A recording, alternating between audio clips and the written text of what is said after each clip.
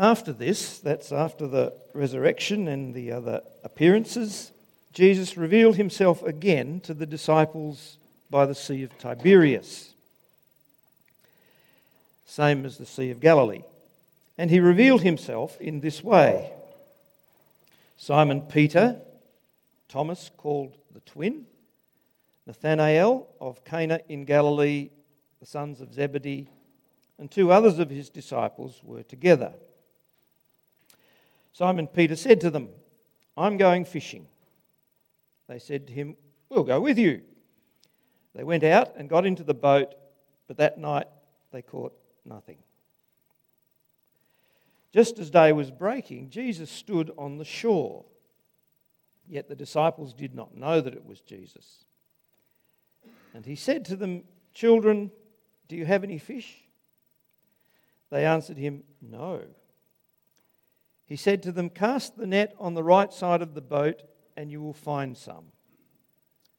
So they cast it, and now they were not able to haul it in because of the quantity of fish. The disciple whom Jesus loved therefore said to Peter, "It is the Lord." When Simon Peter heard that it was the Lord, he put on his outer garment, for he stripped for work, and threw himself into the sea. The other disciples came in the boat, dragging the net full of fish, for they were not that far from land, but about 100 yards off. When they got out on land, they saw a charcoal fire in place, with fish laid out on it, and bread. And Jesus said to them, "Bring some of the fish that you have just caught." So Simon Peter went aboard and hauled the net ashore full of large fish, 153 of them. And although there were so many, the net was not torn. And Jesus said to them, "Come and have breakfast." Now none of the disciples dared to ask him, "Who are you?" They knew it was the Lord. Jesus came and took the bread and gave it to them, and so with the fish. This was now the third time that Jesus was revealed to the disciples after he was raised from the dead. When they had finished breakfast, Jesus said to Simon Peter, "Simon, son of John, do you love me more than these?" And he said to him, "Yes, Lord, you know that I love you." He said to him, "Feed my lambs." He said to him a second time, "Simon, son of John, do you love me?" He said to him, "Yes, Lord, you know that I love you." He said to him, "Tend my sheep." He said to him the third time, "Simon, son of John, do you love me?" And Peter was grieved because he said to him the third time, "Do you love me?" And he said to him, "Lord, you know everything. You know that I love you." And Jesus said to him, "Feed my sheep.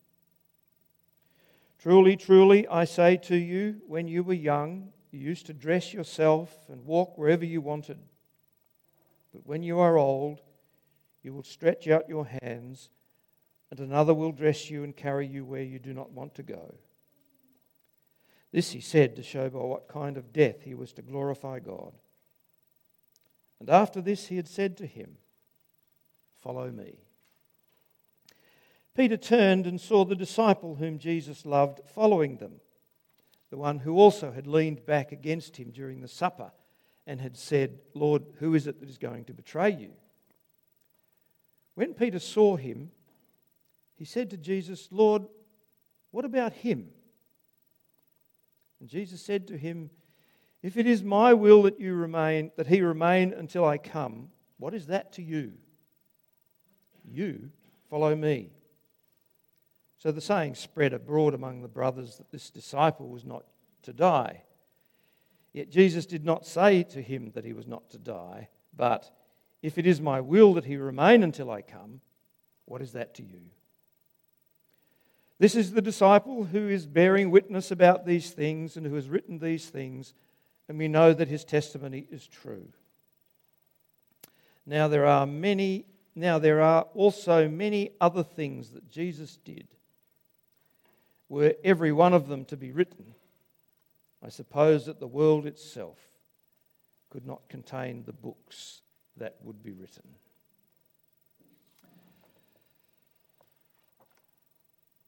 You've probably noticed that many of the protests over the COVID vaccination program is not the vaccination itself, but that people don't want to be told what to do. They argue that it's mandatory. Someone close to me said, it's not Joy, someone said, they're not going to tell me what to do. And most people, Christians included, have this built-in resistance to being told what to do. Parents know that very well. Sometimes it's because of a bad experience. Most time it's simply that we just don't want to be told what to do by other people. And that's a problem when it comes to Jesus. He said to Peter and others, "Follow me." What do we do with that?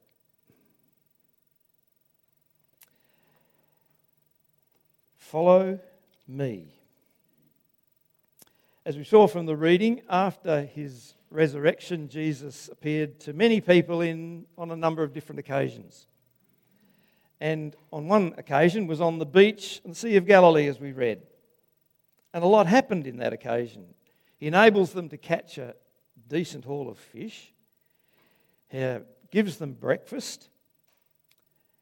And he restores Peter after his disastrous betrayal. And he gives Peter a massive task to instruct and build up God's people. But it's what he says after that that takes our attention today. When it's all over, he says to Peter, "Follow me."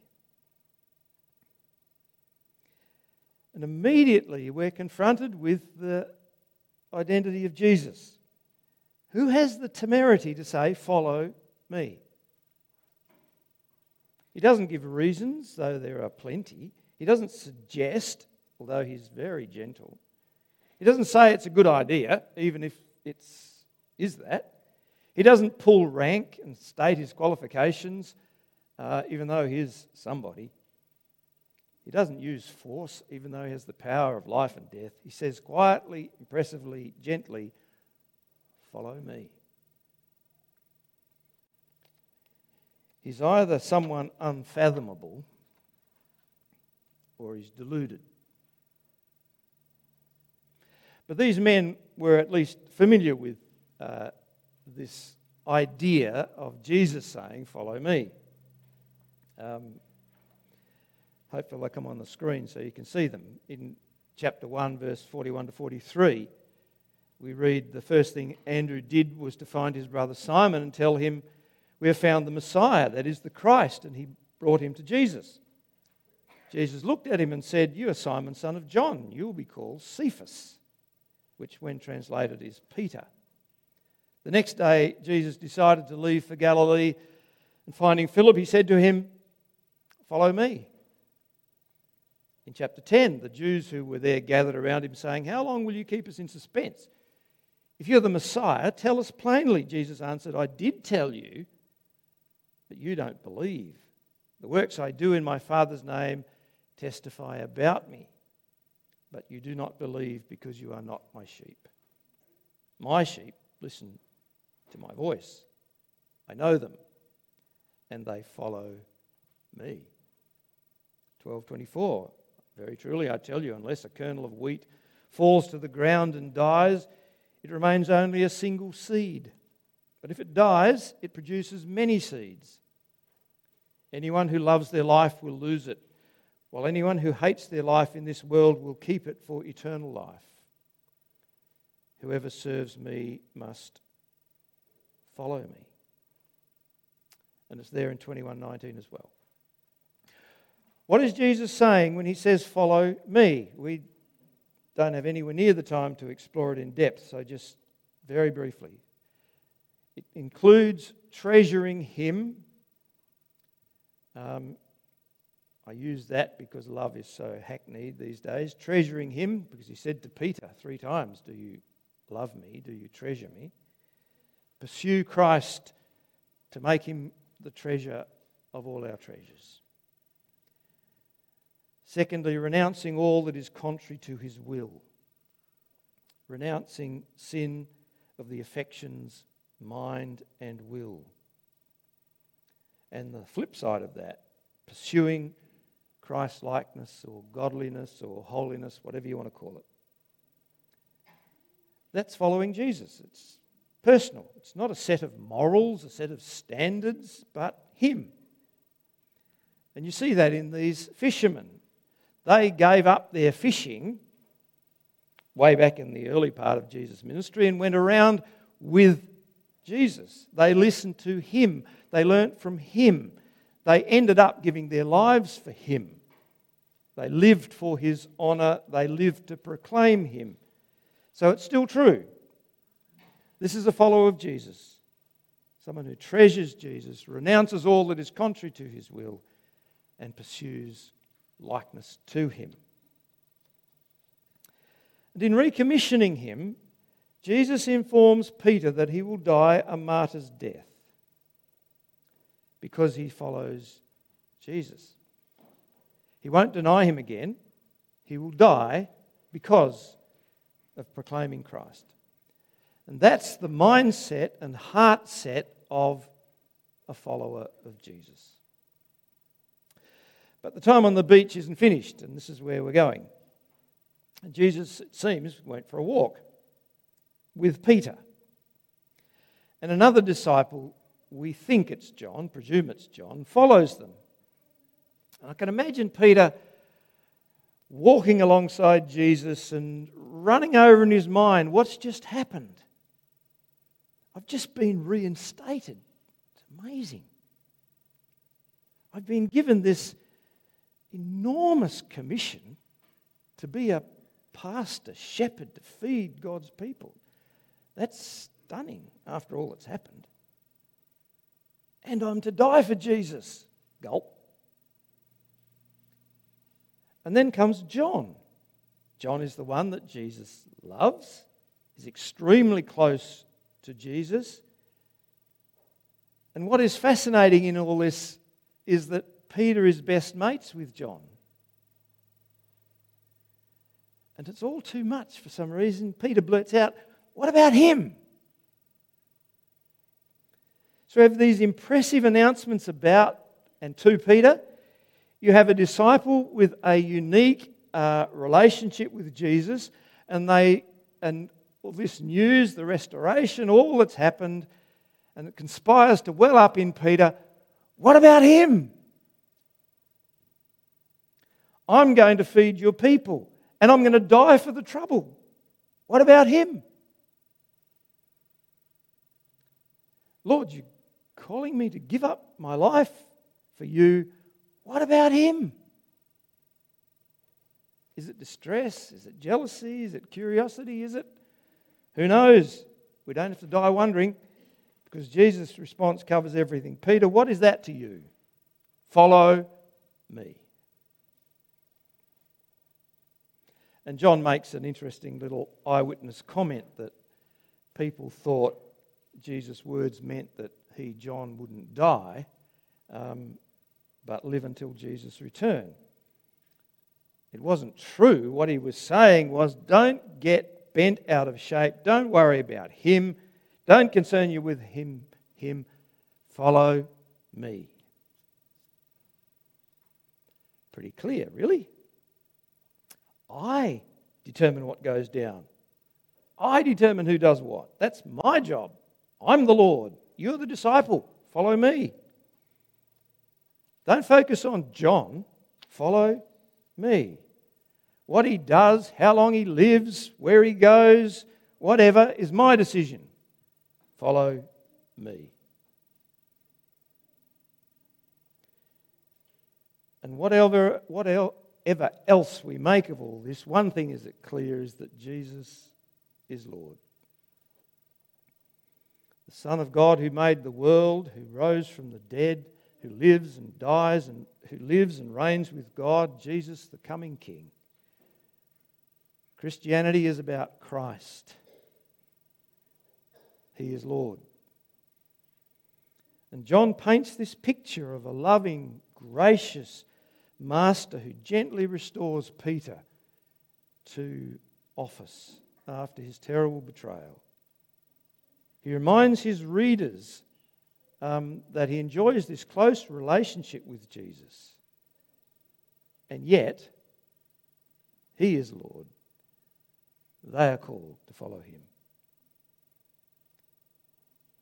And we see it right at the beginning of the book. In the beginning was the Word, and the Word was with God, and the Word was God. He was in the beginning with God. All things were made through him, and without him was not anything made that was made. In him was life, and the life was the light of men. The light shines in the darkness, and the darkness has not overcome it. He is Lord. And by his Spirit, he apportions responsibility. To Peter, he gave a strategic pastoral ministry. To Peter, he gives a martyr's crown. For Peter, following Jesus meant a life of continuous care for God's people, culminating in his death. Tradition has it he was crucified upside down. Peter is called to a life as a shepherd and to give up his life to boot. To John, he gave a long life. We believe he lived to be over 90. To John, he gives the task of writing a strategic, historical and theological witness to Jesus. His service will be much less dramatic and not so obviously heroic. You've probably noticed this, but John's name is not mentioned in the extraordinary days when the Spirit comes and 5,000 people are added to the church in one hit, whereas Peter is. Later, he will settle in Ephesus, and his calling is to testify to what he saw and heard and handled with reference to the word of life. And he will write a life of Jesus so simple and yet so profound that it stands as one of the greatest writings ever. He was exiled and writes a letter of encouragement to the battered and oppressed church of the time. Jesus calls John to write. Most people would think, how sad. To both and to all, he says, follow me. What is it to you, whether you are a Peter or a John or a Paul, follow me? Jesus is Lord. He gives gifts to his church. He empowers ministry. Peter, follow me. Give me your life. You don't have time to think about John. You have no responsibility to think about John. Your place is not to compare yourself. Your place is not to focus on him, but follow me. Treasure me above all else, including yourself. Obey me regardless of the specific forms of obedience that others must take. Follow me. Be mine. And this is the issue for us. Jesus is Lord. This is his church. It's not ours. Our place is to follow him. Follow Jesus. Don't compare. Comparisons are odious. Don't compare other churches. Follow Jesus.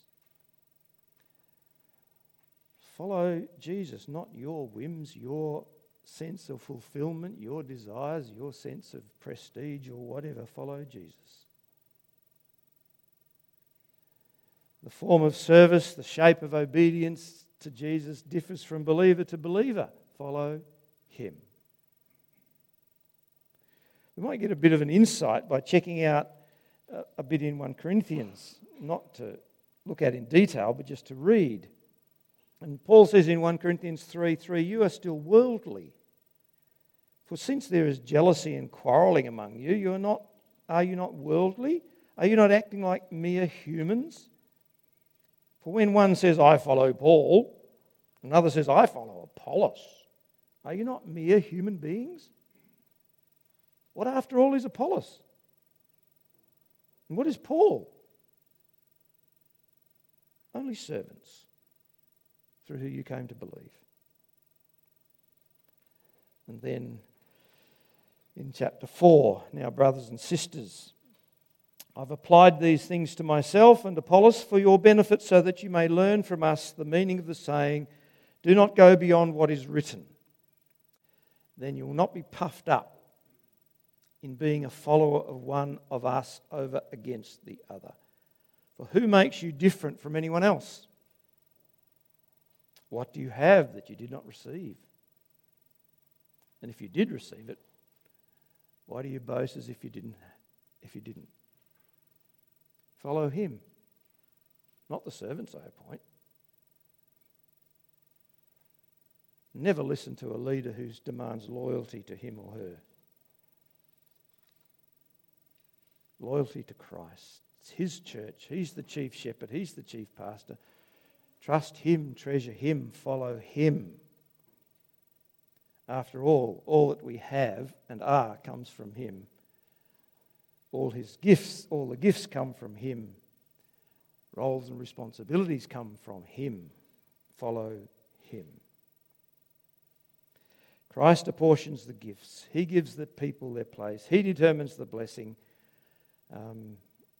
You've probably seen it. One pastor experiences much fruit from his ministry, another sees very little. Assuming that they're both faithful, is there any place for jealousy, rivalry, resentment, or pride? After all, what we have, God gives. Follow Jesus. Avoid turf wars. This is my turf, this is my groove, this is my ministry. No, it's not. Follow Jesus. Treasure him. I remember a lady, and it's not this church, no one you know, so I'm not going to go at anyone. I remember a lady who loved to serve in the kitchen of a particular church, and she was good at it. But gradually it became her kitchen, until the day was when no one else was allowed to do anything in the kitchen, let alone walk into the kitchen in the church. Follow him. Seek his kingdom. Seek his righteousness. Don't waste your life comparing yourself or your ministry or place in life or income or whatever to someone else. Follow him. Don't waste your life wishing you were someone else or somewhere else. Get on with treasuring him.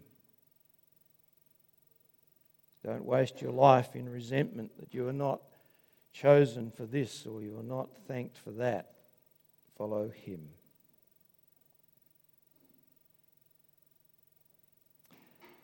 Seek grace, not to get bent out of shape because you aren't thanked as you think you should be or not recognised as you should be. Don't get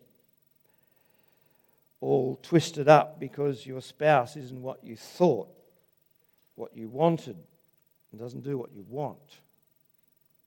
I'm not talking about abuse. Follow and obey Jesus. Following him is always costly and demanding. Follow him. Don't waste your life trying to make others conform to your way of thinking, particularly on matters indifferent. Get on and obey.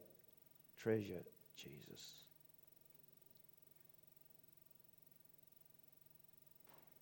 I know this is difficult, and I'm not trying to make it simple. Please try and work at not getting twisted out of shape by the way the church or other Christians have treated you. follow Jesus and minister to others. Obey Jesus. Follow him. He is Lord. As they were walking along the road, a man said to him, "I'll follow you wherever you go." And Jesus replied, "Foxes have dens and birds have nests, but the Son of Man has no place to lay his head." He said to another man, "Follow me." But he replied, "Lord, first let me go and bury my father." And Jesus said to him, "Let the dead bury their own dead. But you go and proclaim the kingdom." Still another said, "I'll follow you, Lord, but first let me go back and say goodbye to my family." Jesus replied, "No one who puts his hand to the plough and looks back is fit for service in the kingdom of God."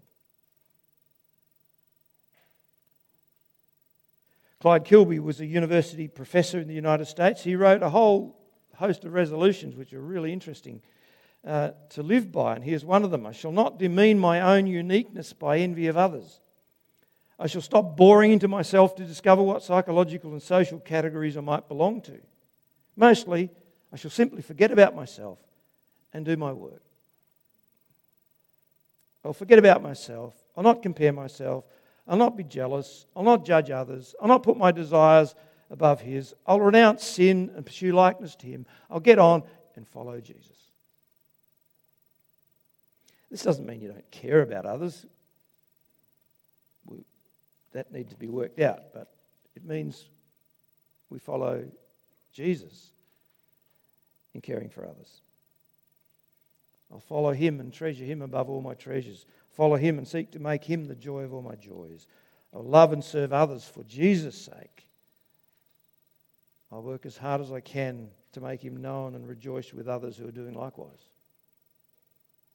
I will follow Jesus. This is a great and noble task, too great and glorious to be trashed by jealousy, odious comparisons, and self-promoting strategies. Are you a follower of Jesus? Have you come to the place where you've abandoned your life, laid it down before him and said, "I'm done. I have nothing to offer you. I have no merit of my own. I'm yours. I want to follow you. Take away my sin and make me your child." Are you following Jesus while trying to keep an eye out for what others have? Do you say you follow Jesus but criticising and resenting others because they don't agree with you? Are you following Jesus or holding back because you compare yourself with the exceptionally gifted?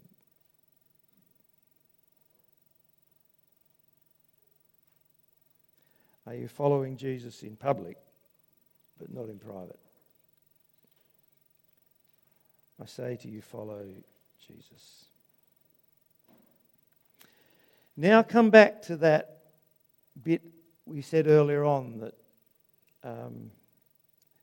he's either someone or he's deluded to be able to say to all and sundry, "Follow me."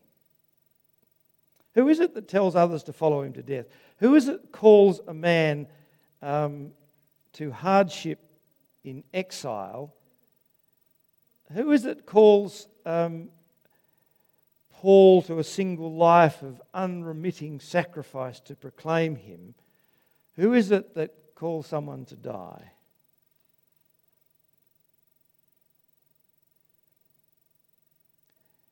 And at the end of the book, Jesus points us to Jesus' greatness. Twice John reminds us that there is much more about Jesus than what we have. Jesus performed many other signs in the presence of his disciples which are not recorded in this book. And then in 21:25, Jesus did many other things as well.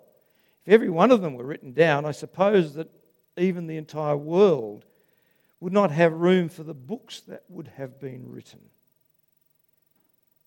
Many more signs, many more things, so much more that we couldn't write it down. What we have in John, in the Gospels, is only a little bit of what he did. What we see in Acts the acts of Christ through the Spirit, only a little bit, like the tip of the iceberg, as far as Jesus is concerned. And as I was sitting down there, I thought of that song. Don't worry, I'm not going to sing it. Could we with ink the ocean fill, and were the skies of parchment made, were every spike on earth a quill, and every man a scribe by trade, to write the love of God above would drain the ocean dry, nor could the scroll contain the whole, though stretched from sky to sky. I wonder why John made those comments at the end. I suggest to you that it's to remind us of how awesome and impressive Jesus is. How great a Saviour and friend, a great and glorious person. The Word became flesh. The true light has come into the world. What is written reveals an impressive person, impressive in every way. You work your way through the Gospels and you cannot help be overawed really with this person in all different ways. And yet, that's a little glimpse into who he is and what he's done. He's much more impressive than what is just written down. John's trying to tell us in this way that he is truly impressive. And we don't know the half of it. Even though it's been faithfully written down, there is much, much more that he's done. And I suggest that it's saying to us that Jesus is eminently trustworthy, clearly worth following, simply on the basis of what we have. We can't begin to imagine his greatness, but we have enough written down to treasure him and follow him. We can't begin to imagine the height and depth and width of his love and grace to sinners, but we have enough revealed to make him our heart's desire. We can't begin to imagine his glorious holiness, but we have enough recorded to fear and honour and glorify him. We can't begin to imagine the extent of his grace revealed in the cross and the resurrection, but we have enough information, we have enough material, we have a sufficient testimony that rejecting Jesus is plain crazy.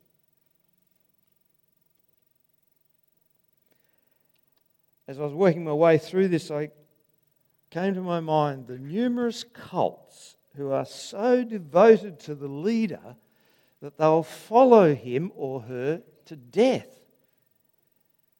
And so many of those leaders are fallible, corrupt, immoral, deceitful, narcissistic, abusive, and manipulative. And yet there's something about them that people are willing to go the whole way, follow them.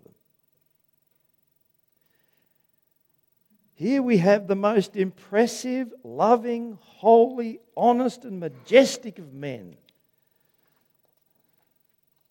And so many balk at following him because we don't want to be told what to do. Or they think that following him will spoil their lives, or it's too hard, or whatever. So what am I doing getting bent out of shape over some slight or offence or performance when Jesus, the most amazing person who ever lived, gave up his life for me and is at work to change me into his likeness? Why is it we seek fulfillment in some relationship, some substance, some visual, something, some way of life when Jesus says, "Follow me," and he is life? If your response is, I don't want to be told what to do, even by Jesus, I think you're missing something really extraordinary. He's greater than you imagine. But what you have here in the Gospels is more than enough to make him your treasure and follow him. If you do, for now and eternity, the life of God and life with God. If you refuse, only death and destruction. Proverbs says in 2 places, there is a way that seems right to men and women, but its end is the way to death. We're told, follow your heart. That's fine, as long as your heart is calibrated to Jesus. We're told, follow your dreams. That's good if your dreams are attuned to Jesus. We're told, follow your desires. That's great if your desires are aligned with Jesus. We may trust our heart when our heart and desires are so renovated, so calibrated to Christ, that we have no passions for the path that leads to regret. Following Jesus is tough. It cost Peter his life. But not in the world to come. Following Jesus means a constant battle with myself, the world and the devil, but in the end, life eternal. Following Jesus cuts across earthly, sinful notions of the good life, of what fulfillment looks like, what satisfaction looks like, what security is. But who else is life and joy and peace and hope?